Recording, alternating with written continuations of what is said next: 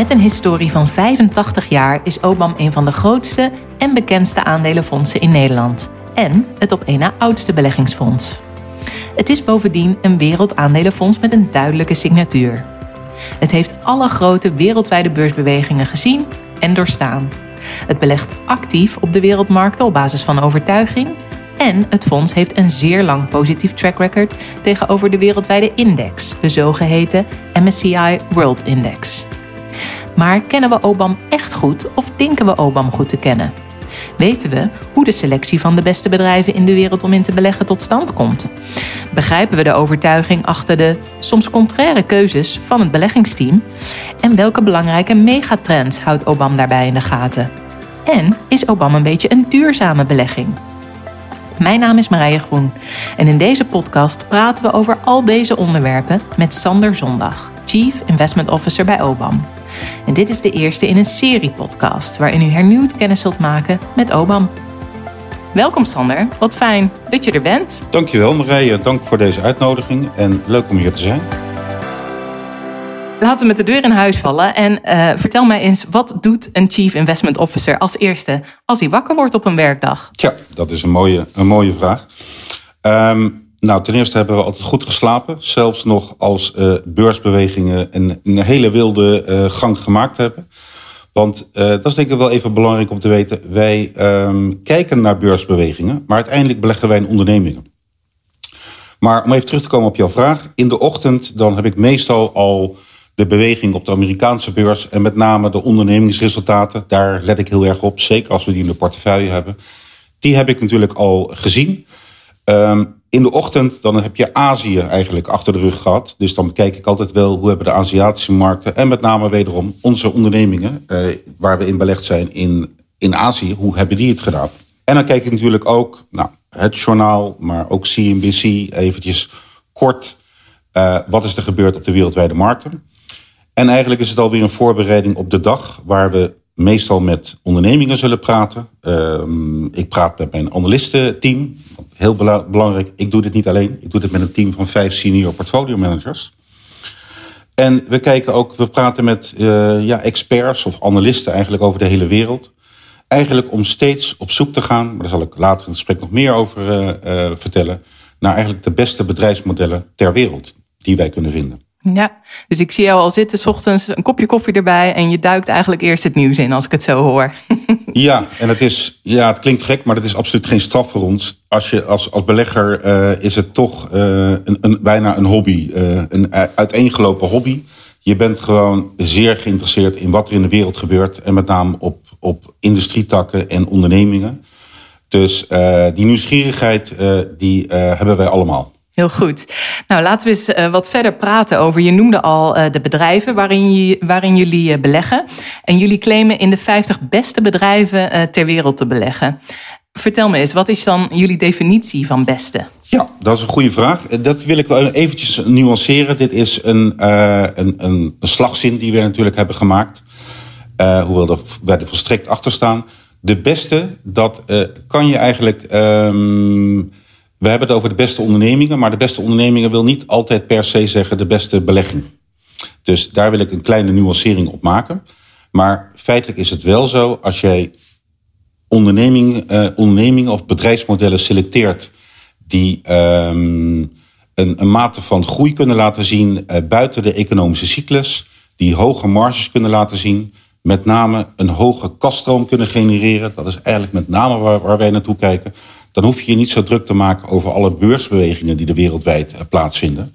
En er zijn excessen op de markt. Er zijn crisissen op de markt. Nou, daar gaan we het straks waarschijnlijk ook nog wel over hebben. Wat we met de coronatijd gezien hebben. Je kijkt uiteindelijk naar, zijn dit zulke sterke bedrijfsmodellen die zich eigenlijk bij wijze van spreken door elke crisis heen kunnen slaan? Dan zijn wij bereid daar om een belang erin te nemen. En dan kijken we natuurlijk ook naar de waardering ervan. En sommige beste bedrijven, dat kan ik je ook eerlijk zeggen, waar we graag in zouden willen zitten, daar kunnen wij niet aan vanwege een waarderingsperspectief. En dan blijven we daar ook vanaf. Dat is ook een onderdeel van een portefeuille bouwen. Ja, en nou begrijp ik dat jullie ook kijken naar aandelen op basis van trends. Dus jullie hebben seculaire groeitrends in het achterhoofd bij de selectie. Kun je daar iets meer over vertellen? Welke trends zijn dat precies? Ja, wij noemen het eigenlijk megatrends die daar spelen. En er spelen vaak weer een heleboel onderliggende trends in. Maar als je naar trends gaat kijken als digitalisering. Een heel breed begrip, maar daar vallen een heleboel subtrends onder.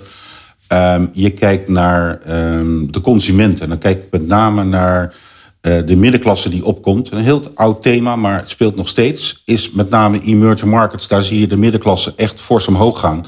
Een heleboel bedrijfsmodellen, als die goed gepositioneerd zijn, hebben die daar goede posities in. Daar kijken wij met name naar.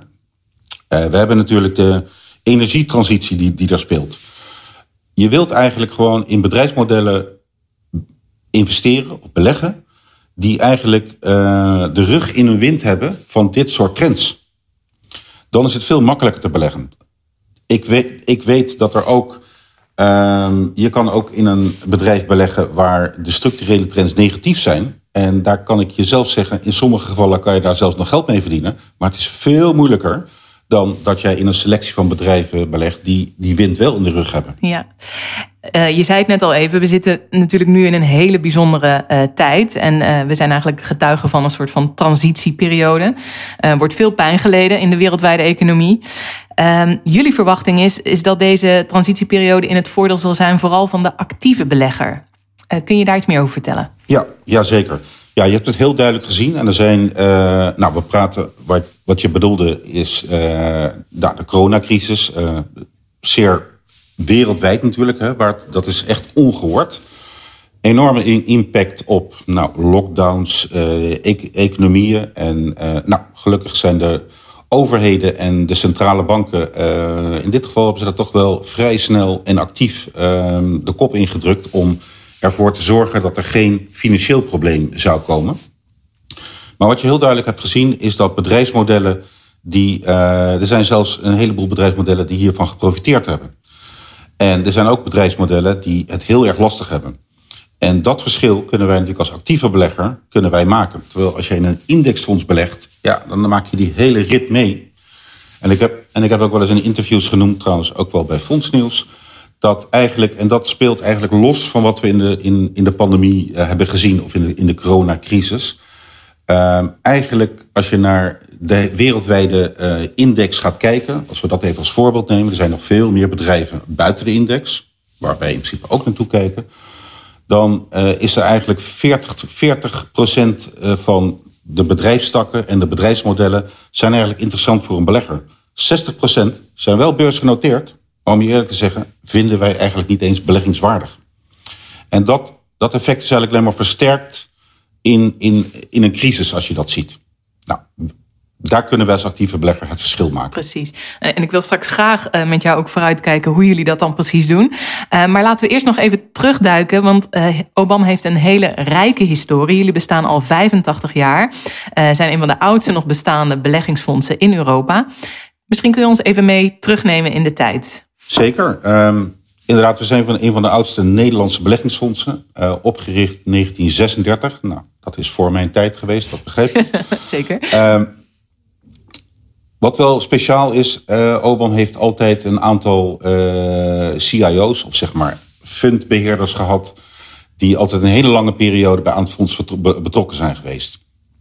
En ik zit er vanaf 2013, dus zo'n kleine 8 jaar nu op dit moment. Mm-hmm. Maar mijn voorgangers hebben wel eens 20 jaar inderdaad aan het fonds gezeten. Dus dat is wel vrij uniek. We hebben ook een aparte raad van commissarissen. Dat zie je in Nederland ook bijna niet als één fonds. Beursgenoteerd sinds 1954. Dus een van de langst beursgenoteerde beleggingsfondsen in Nederland. En ik durf zelfs te zeggen in heel Europa. Omdat het beleggingsfonds eigenlijk in Nederland uitgevonden is. Mm-hmm. Dat weten een heleboel mensen niet, maar dat is het geval. We hebben een redelijk bijzondere periode achter de rug gehad, omdat OBAM altijd onderdeel is geweest van bankinstellingen. En vorig jaar is het fonds verzelfstandigd. En ik noem het eigenlijk, de cirkel is weer rond voor het OBAM-fonds. Want we zijn inderdaad weer helemaal een verzelfstandigde vermogensbeheerder geworden. Waar het ooit begon. Precies. Dus dat noem ik dus, de cirkel is rond. De cirkel is rond.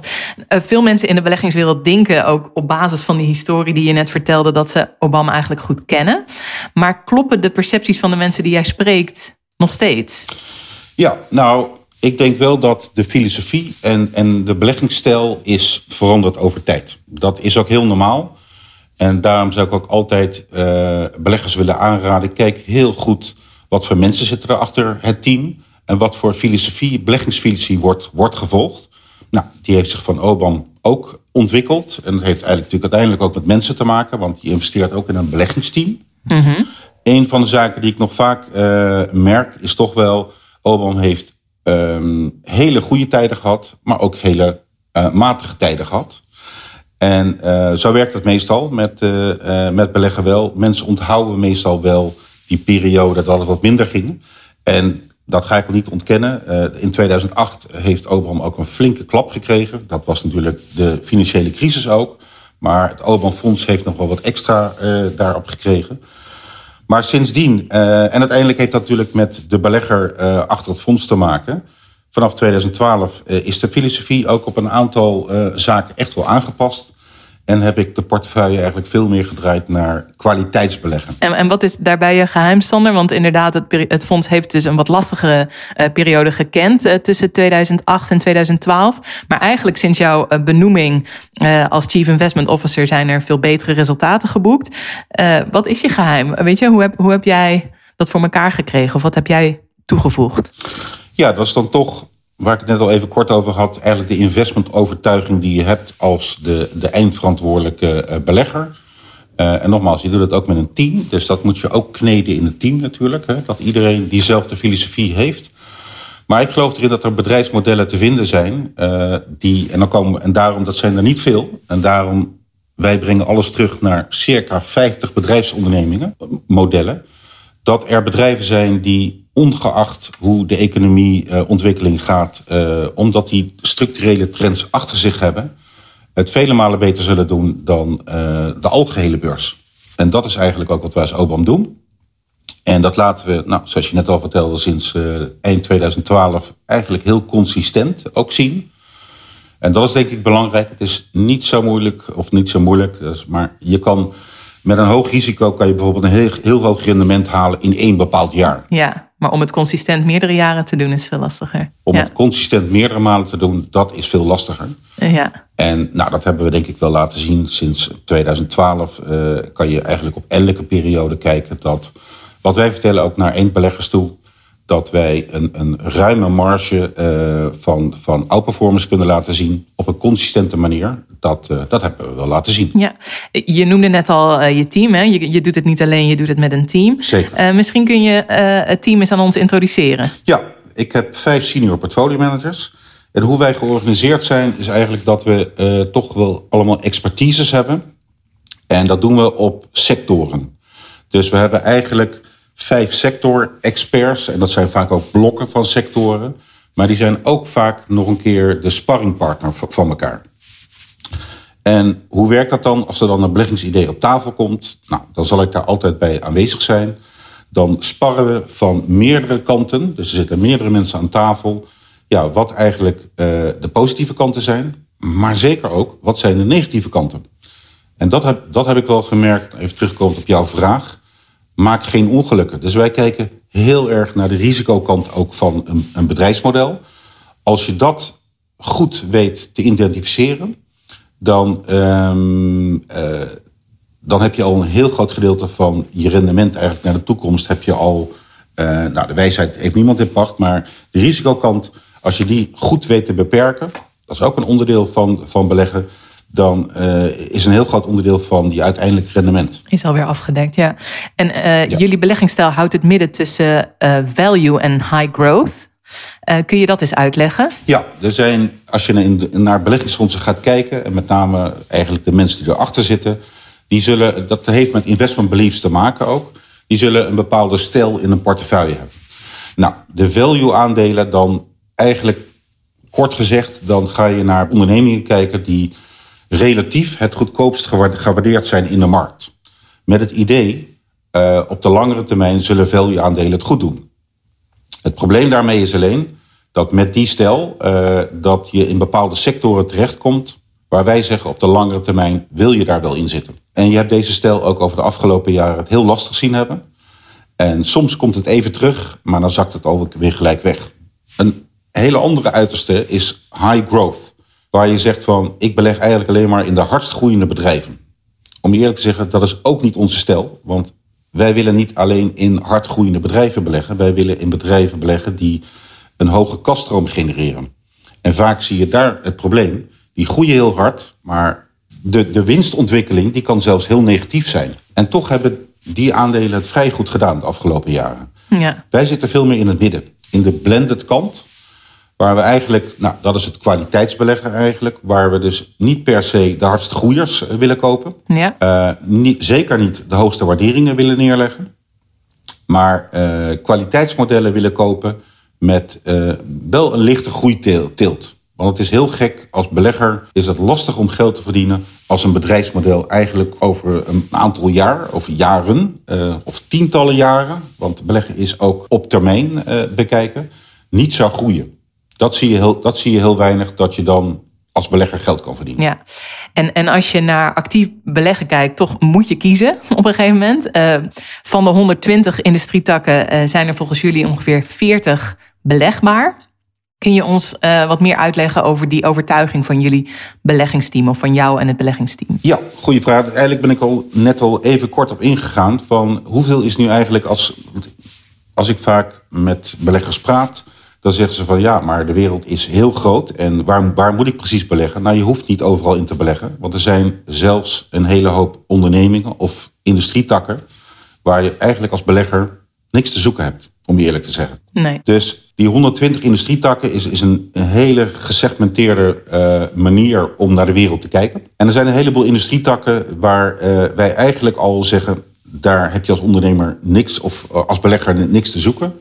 Dan heb ik het bijvoorbeeld over de staalindustrie, de auto-industrie, hoogcyclische bedrijven. Er zijn veel betere industrietakken te vinden. Dat is eigenlijk de achtergrond wat ik hiermee bedoelde. Dus pakweg 1/3 van de industrietakken zal je terugvinden in onze portefeuille.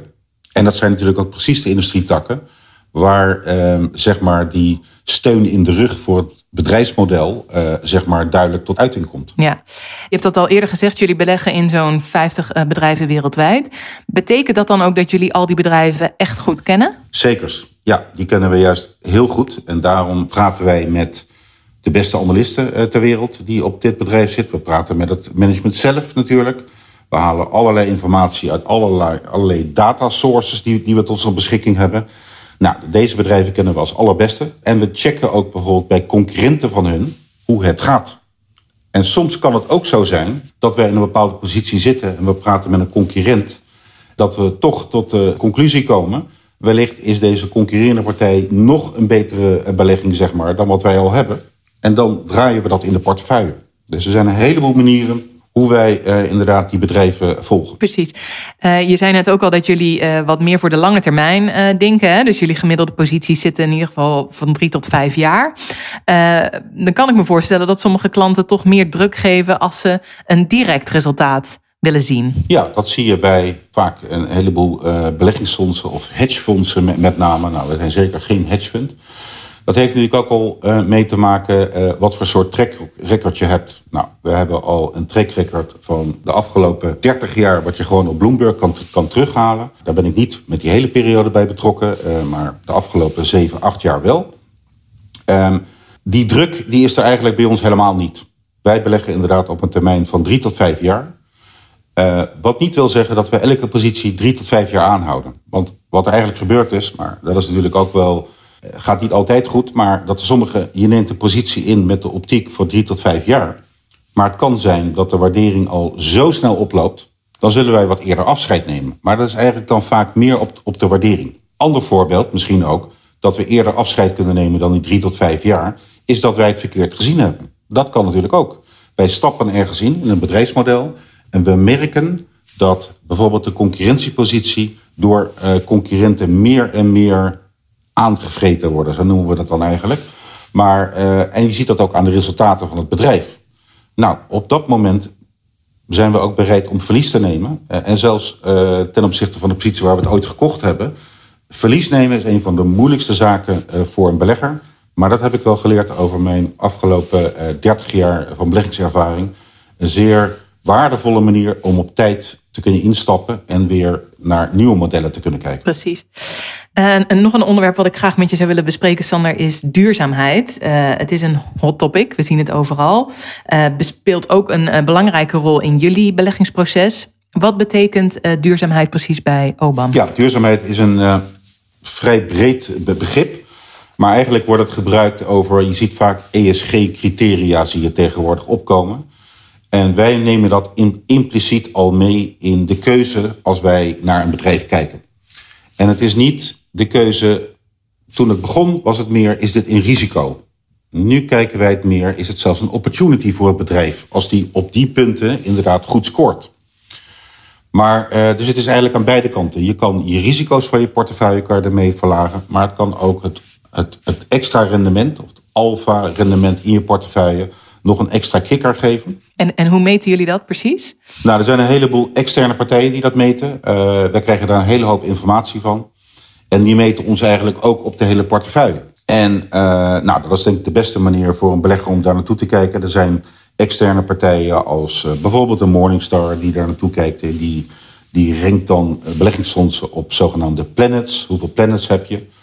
En de laatste informatie die ik zag is dat we er 5 hebben. En dat is het hoogste wat je kan hebben. Dus dat geeft ook eventjes aan dat gemiddeld over de portefeuille, wat niet zo verrassing is voor mij, want wij selecteren er natuurlijk van het begin ook op, is dit een hele duurzame portefeuille. Maar ik kan nog even zeggen, het is niet alleen dat duurzaam om het duurzaam. Het is ook waar we echt naartoe kijken dat het zeker niet ten koste van het rendement zou hoeven te gaan. En dat hebben we wel laten zien, dat is niet het geval. Dat hebben jullie bewezen. Op jullie website staat, Sander, de kracht van compounding returns voor beleggers. Ja. Dat klinkt heel fraai. Ja. Misschien kun je dat eens toelichten. Ja, dat is een mooie Engelse term. Maar eigenlijk heeft het ermee te maken met het kwaliteitsbeleggen. Zijn er bedrijfsmodellen te vinden? En om precies te zeggen, compounding returns, dat is eigenlijk het intrinsiek rendement wat een bedrijf haalt. Dus dat is niet het rendement op de beurs, maar dat is het rendement over het geïnvesteerd vermogen van een bedrijf. Dus hoeveel kasstroom kan een bedrijf genereren over het aantal investeringen die moet doen? Nou, als je dat op een hoog niveau hebt en dat een bedrijf dat consistent kan doen, dan kan je eigenlijk voor een hele lange tijd in dit bedrijf blijven zitten. Want dat haal je nergens. Dat haal je niet op je bankrekening, dat haal je niet in een staatsobligatie. En dan kan een bedrijf dat eigenlijk maar beter herinvesteren in zijn eigen bedrijf. Nou, en dat zijn niet veel bedrijfsmodellen, maar dan kom ik weer over 50 kunnen we er wel vinden, die continu elk jaar een heel hoog rendement op een eigen vermogen, op een geïnvesteerd vermogen kunnen halen. En dan moet je denken, dan zeg je, waar praat je dan over? Maar bedrijven die dat gemiddeld meer dan 12% rendement op een geïnvesteerd vermogen kunnen halen, dat zijn zeer aantrekkelijke beleggingen. Ja. En hoe scoren jullie dan ten opzichte van andere wereldwijde aandelenfondsen? Ja, daar zijn ook verschillende modellen over te vinden. Maar als je je moet het nu ten eerste de categorie bekijken over wereldwijd beleggen.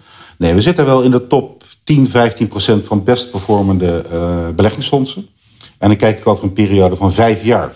Over 1 jaar, wat ik had gezegd, is het veel makkelijker om met wat risicovolle kanten een performance te halen. Maar het is veel lastiger om dat consistent over langere perioden te doen. Dus daar zijn we erg tevreden mee. En wederom, misschien als op die vraag te komen, er is bijna geen beleggingsfonds in Nederland of zelfs Europa die zo'n lang positief 30 jaar trackrecord heeft, wat je gewoon op Bloomberg kan terugvinden. Super. Sander, ik wil je bedanken. Dit was mijn laatste vraag. Bedankt voor jouw tijd en om hier met mij in gesprek te gaan. En ik wens jullie nog heel veel succes voor die komende jaren. Dankjewel Marije voor het gesprek. Ik wil mijn gast Sander Zondag, Chief Investment Officer bij OBAM, hartelijk danken voor zijn tijd en zijn inzichten. Deze podcast wordt u aangeboden door OBAM Investment Management. In de volgende aflevering gaan we dieper in op de investment beliefs van OBAM, de overtuigingen achter het beleggingsbeleid. Voor meer podcasts bezoekt u de Fonds Event website. En meer informatie over OBAM vindt u op de website van OBAM, www.obam.nl. OBAM is een UCITS-fonds. Loop geen onnodig risico. Lees de essentiële beleggersinformatie. Hierin staat dat het risico van dit product groot is, namelijk 6 op een schaal van 7.